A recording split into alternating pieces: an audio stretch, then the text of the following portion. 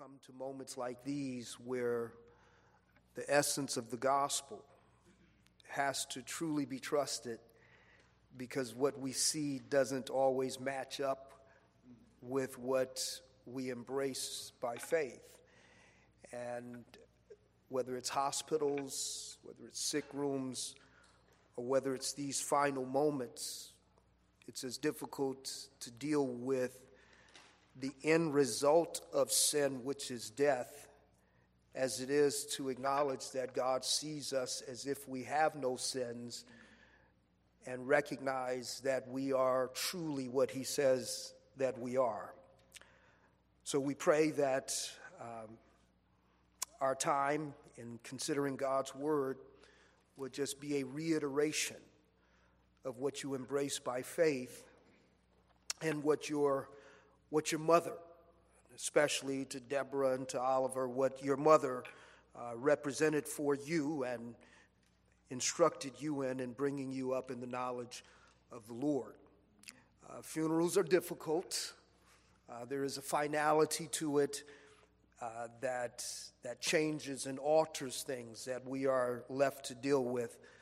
But God continues to minister his grace to us in spite of this. One of the most difficult portions of Scripture to me that shows the difficulty of our moment is when Jesus at the grave of Lazarus says that if anyone believes in me, he'll never die. Then he comes back and he says, but if you die, you'll live again. We live in that gap between believing that we are the possessors of eternal life, but yet we all have to go to these services. So we pray for you, no matter when these situations come, it's never expected. So what I want to do this afternoon is just consider God's word for a few moments. The verse that we want to look at is Revelation chapter 14, and I want to consider the 13th verse. Revelation chapter 14, verse 13.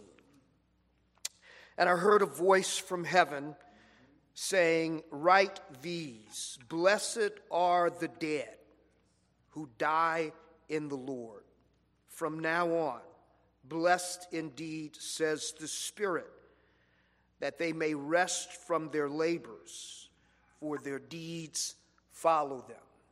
May God richly bless both the reading and the hearing of his holy word. There are a couple of thoughts that we want to extract from that particular verse, the wording that's there. But before we look at this verse in its particular setting, there are three basic truths that we need to understand about death that are actually reflected in the words of the text. Three particular truths about death, and that will lead us into this passage. The first thing that we need to understand about death, that death is a consequence of human sin. It is a consequence of human sin. One of the mistakes that people make in waxing philosophically and sometimes taking our theology from Shakespeare and not knowing the difference between Shakespeare and Scripture is that we have allowed Shakespeare to tell us to err is human. But to err is not human. To err is to be fallen. And to be fallen is to bring upon us the sentence of death. Romans chapter 3 verse 23 says, all have sinned and have come short of the glory of God. Romans 6:23 says that the wages that sin has earned is death. So therefore, death is not natural to life. Don't let anyone fool you. We're not born to die. No, just like it's not, to err is not human, to err is fallen. But we're not born to die. The writer of Ecclesiastes says he has put eternity in our breasts. So therefore, death is the consequence of our fallen condition. Now, because we live in a cursed creation, the sting of death is real, and the touch of death, the stain of death is all over us. But death itself is the result of sin. It is the consequence, or as John Gill, great 19th century Baptist preacher, put it, that death is the fruit of sin. So if there is no sin, there is no death. So we need to understand that. So which by the way, that tells us that no innocent people die. Death itself is a consequence of sin. Here's the second thing we need to understand about death, that death is also judicial in its nature. It is the consequence of sin, but it's judicial in its nature. 2 Corinthians 5:10, Paul says this, that we all must appear before the judgment seat of Christ. So it is the result of sin, but it's judicial. It's actually a penalty. It's not a disease that we get. Death is the consequence of our fallenness, but death itself is an act. It has been given to us as a divine judgment. It's judicial. So at the end of this life, then we must stand before the judge. Paul in Acts 17 in his sermon on Mars Hill says that he has chosen to judge the world by one man, and that man he has raised from the dead. Death is the consequence of sin, and it is judicial in its nature. Or you could say that it's legal. But here's the third thing that we need to understand about death. Death is divine in its source. It is divine in its source. In other words, death was entered into, it's the result of one man's action as he was tempted by the evil one. But ultimately, death does not come from Satan. Death has been issued by God. Genesis chapter 2, verses 16 and 17, it says, and the Lord God commanded the man, saying that you may surely eat of any tree in the garden, but of the tree of the knowledge of good and evil you shall not eat. For in the day that you eat, you shall surely die. Death comes from God. Writer of Hebrews chapter 9 verse 27 says that it is appointed unto men once to die. And who does the appointing? It's God. So God is the source ultimately that we have to deal with, and so we can't plea bargain because, number one, death is a consequence of sin. It's judicial, and the judge that issues it is God himself. Now, those are three truths that travel throughout the pages of sacred scripture. Everywhere we encounter this, that there is, that because sin is a reality, death is a problem. Because it is a sentence that we have earned, it's judicial, and because God is holy and just, he will not reverse the penalty. He deals with it in another way. But he doesn't just sweep our indiscretions. He doesn't sweep our sins under the rug. But God is a righteous judge. But death has therefore been issued from him. So we don't blame anyone, and it's hard. I remember reading in the book of Job when Job's wife was upset because he had lost everything, and she says, well, why don't you just curse God and die? And Job says, woman, you sound foolish. And then he raises this question, shall we receive all of this good from the hand of God and not continue to trust him? It is the Lord who gives, and it is the Lord who takes away. Now, this truth, that third truth about death, is the reason that some people don't go to church now. Because they can't conceive of serving a God who is the author of death. Doesn't matter if the death comes after 6 weeks or 60 years, they can't conceive of serving a God who is the author of death. But I want you to be clear that death has been issued from no one other than God. Well, that being the case, I want to look at the first thing from this particular text, and it stands out in a very clear fashion. We see that death is the fruit of sin, and it is judicial, and it has come forth from God. But here's the thing that is made very clear in the scripture, and that is this: all death is not the same. God doesn't view all death the same. All humans die. It doesn't matter how, with circumstances may be different, but all human death is not the same. Notice the text says, those who die in the Lord, indicating that it's possible for one to not die in the Lord. And so what does it mean? So how do we see then the difference that God makes? The difference that we see even in verses 9 through 11 of this chapter, that it speaks of those who die not in the Lord, but look at the way that they're described, certainly not a blessed condition. Beginning in verse 9, it says, "And another angel, a third, followed them, saying with a loud voice, if anyone worships the beast and its image and receives a mark on his forehead or on his hand, he will also drink the wine of God's wrath, poured full strength into the cup of his anger, and he will be tormented with fire and sulfur in the presence of the holy angels and in the presence of the Lamb.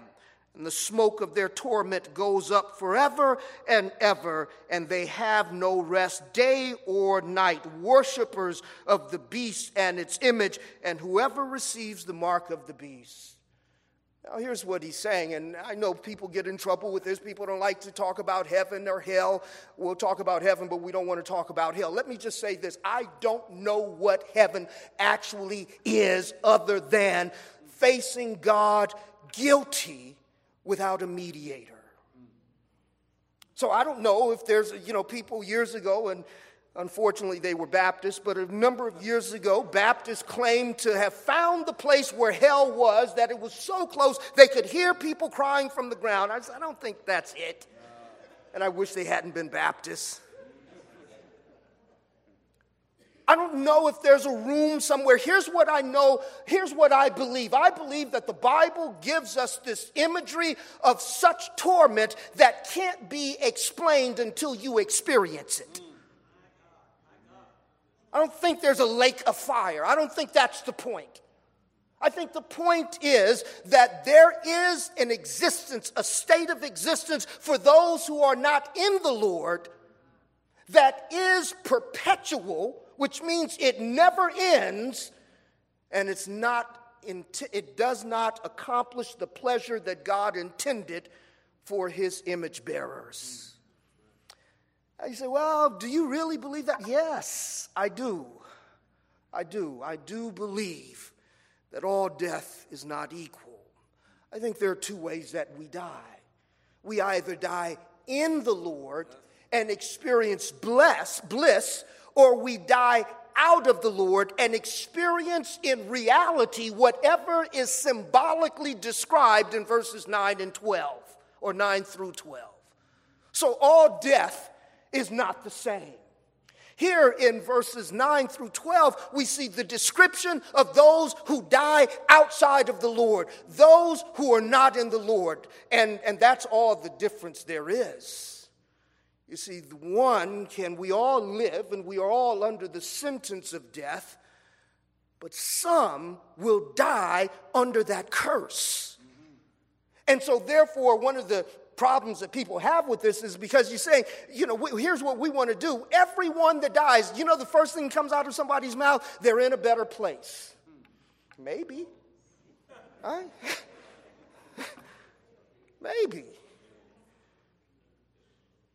Maybe. Because for some, their misery doesn't begin until they stop living in this life. They think they had it hard until they face the judge without a mediator.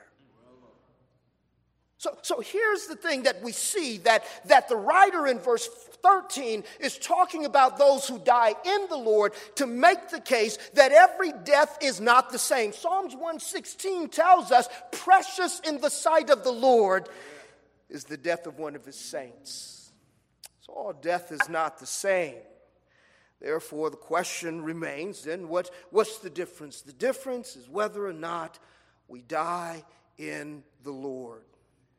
So the difference between them, as we see, if death is what we have deserved and every death is not the same, then what's the difference? The difference is, because notice the death experience described in verses 9 through 11 is miserable.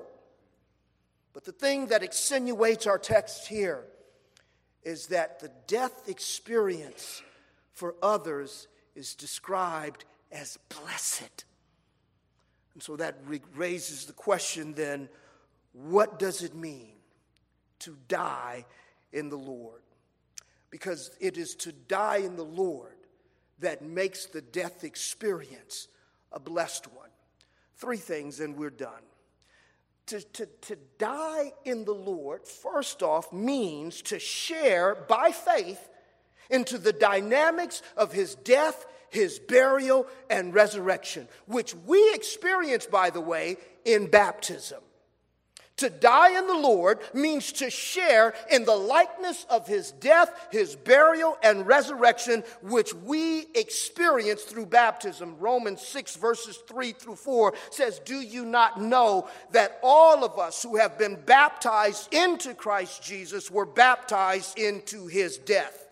We were buried with him by baptism into death, in order that just as Christ was raised from the dead by the glory of the Father, we also might walk in newness of life." To die in the Lord means to share in the death and burial and resurrection of Jesus. Now, what does that mean? It doesn't mean that we have to be crucified. What it means to embrace him and to share in his death, his burial, and resurrection, it is to recognize that since I am under the sentence of death, what God has done for me is given me his Son. Remember, we said that death is judicial, which means it's a legal problem. It's a forensic problem. And the problem is that the judge that we have offended is divine. So here's what is required. In order to satisfy the judge, we need to do and be everything that he's required. In other words, keep his commandments. And you know how often? All the time. You know how deep? In thought, in word, and in deed. That's what he has required. So it's none of this, well, I'll do better. No, here's what it takes. Any departure from what God has required, it brings us under eternal condemnation. But then here's the other thing about that. So you say, well, and listen, somebody has written that off. Somebody is really believing that Psalms 1 is telling you how to be the blessed man so that you can endure in the presence of the Lord, and doesn't recognize that Psalms 1 is describing someone that's not you. Or some will read Psalms 24.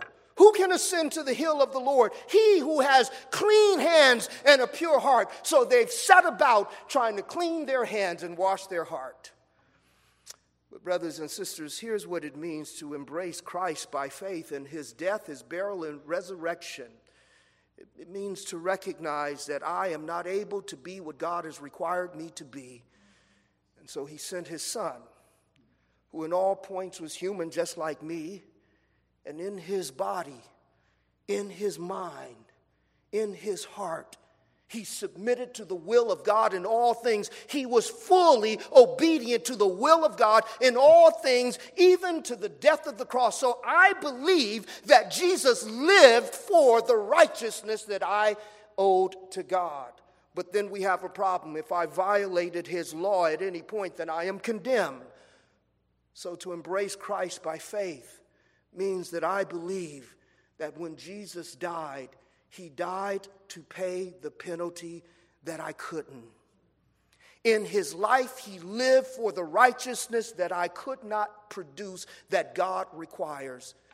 And in his death, the penalties that were against me have been abolished because he died in my place. But then it also says that we share in his resurrection. so that we could walk in the newness of life. So therefore, by faith, I recognize that God has already judged me in Christ. I have been raised to the newness of life. And right now, just as the Son is seated at the right hand of the Father sees me as if I am He. So what does it mean to die in Christ? It means to embrace Him, to share in the likeness of His death, His burial, and His resurrection. But secondly, to die in Christ, to die in the Lord, means to live in the Lord. To live in the Lord. Paul in Galatians chapter 2, verse 20 says, I have been crucified with Christ, and it is no longer I who live, but Christ who lives in me. And the life that I now live in the flesh, I live by faith in the Son of God, who loved me and gave Himself for me. To die in the Lord is not only to share in the likeness of His death, His burial, and His resurrection by baptism, but it is also to live in Him, to recognize that even as we stand forgiven by God, there is nothing in our hands that we bring that justify us before the King of glory. Recognizing that the only thing that is acceptable from God, or from me to God, must be in Christ, because I am not able in and of myself. So all of this, well, my actions might not be good, but the Lord knows my heart. He does know my heart, and He knows that it's wicked above all things. So therefore, to die in the Lord means to live in the newness of life. To live as if I've been forgiven, and to live as if I have been set free, to live as if I am no longer in darkness, but I have been raised by the power of God that is in Christ Jesus. Thirdly, to die in the Lord means to be covered by the righteousness of Christ. And that means to be covered by the righteousness of Christ. It means that I have no confidence in my human virtue. I have no confidence in my human piety. It means that I know that as much as the Lord has done for me, I ought to do better, but I don't. And to go to heaven means that we don't go to heaven because we got better. We go to heaven because we know that we are covered. And so here's what I've often said, that as in light of what the Lord says in Isaiah, that even our righteousness is as filthy rags before Him. Therefore, Jesus came to not only cleanse me of my sins, but He also cleanses my righteousness, my pride fingerprints, all over good deeds that I do. Isn't that what we do? Don't we keep a track? Don't we keep a record, an accounting book on all of the evil that's been done to us and all of the virtues that we have done,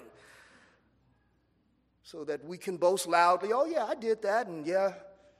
And then we hold with tenacious vengeance any conceived ill that we have received from another. Therefore, not only is our sin offensive to God, but also our righteousness. The Apostle Paul puts it this way in Philippians chapter 3, verses 8 and 9. Indeed, I count everything as loss because of the surpassing worth of knowing Christ Jesus my Lord. For His sake, I have suffered the loss of all things, and I count them as rubbish, in order that I may gain Christ and to be found in Him, not having a righteousness of my own that comes from the law, but that which comes through faith in Christ, the righteousness of God that depends on faith. Brothers and sisters, to die in the Lord is not only to share in the likeness of His death, burial, and resurrection. It is not only to know, to share, to live in Him and to be identified in Him, but to die in the Lord is to recognize, it is to throw up our hands and to say that I have no righteousness that is acceptable to you, but I have the righteousness that you've given me in your Son, to be covered by the righteousness of another. I was interviewed on a podcast a while back, and at the end of the interview, the guy always asked his guests, the actors, the 10 questions from the actor's studio. And so the final question is this: since you believe in heaven, what do you expect God to say when you get there? And I thought about it, and I said, well, I hope to hear him say, I told you. And what is it? And you know what that's attached to? God has been telling me my whole journey that I am precious to him. God has told me my whole journey that my sins are forgiven. God has told me that which has already been dealt with. He's taken all of my sins and cast them into the sea of forgiveness, and it doesn't always feel like it. When I get to heaven, I don't want to hear him. He'll say, well done, but that's not the thing that will put a smile on my face. Is when he says, I told you. Sister Hart had a difficult last couple of years, but she died in the Lord. That's what it is. She died in the Lord. In other words, we are not here celebrating her virtues that made the world better. She was, I'm sure, a sweet woman and a great mother, but that's not why we're celebrating. Because, see, she was covered with the righteousness of another. And we believe that she lived the life that she lived in the flesh, that it was by the power of God for the one who loved her and gave himself for her. So therefore, every death is not the same. One truth that Paul says that is universal, you know what is true? That to be absent from the body is to be present with the Lord. But that's not good news for everyone. To be present with the one that saved us and gave himself for us is what it means to die in the Lord. Here's what we know. Everyone that is here, unless you are here when the Lord returns, everyone who is here or hears this will die, because it's inescapable. There is a connection between sin and death, and all of you are sinners. All of us are sinners. So since we can't escape it, and it comes from, it's a bench warrant that we will all have to live up to. And since God is the one who issues the warrant, it's inescapable. So it's no question of if you will die. We don't know how. We don't know the circumstances. But we know that you will die. Here is the question. But will you die in the Lord? Blessed are those who die in the Lord. You know why?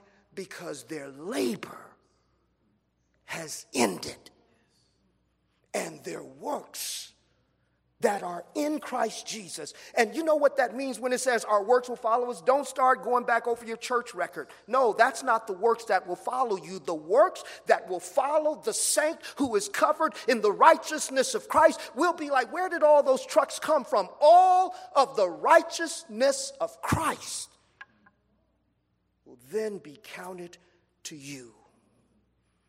You won't have to check your account and say, well, let me cash all this before they figure out the mistake that I wasn't as good. No. It's real righteousness that has been accomplished by a real human being. Blessed are those who are the dead who die in the Lord. So here's what we know. She died in the Lord, and therefore she is blessed. I pray that that is our comfort, and I pray that that is your testimony. Let's pray. Our God and our Father, we come to you in Jesus' name, thanking you again for the gift of life and the newness of life that you have given us in him. We are here because you have spoken. We are here paying tribute, giving comfort and condolence, but we are here because you have interrupted our moment to remind us that we are fleeting and frail. Our moments are measured in your hand, and you have called and you have spoken to us so that we would have the confidence of the sister that you have called from our presence, that indeed to be absent from the body is to be present with the Lord in Christ. So we pray, Father, that those who are here, that you would give ears to hear, as we ought to hear, knowing that our own day is coming, and the only question is whether we will be in him. Thank you, Father, for your word and your grace, and it is in Christ's name that we pray. Amen.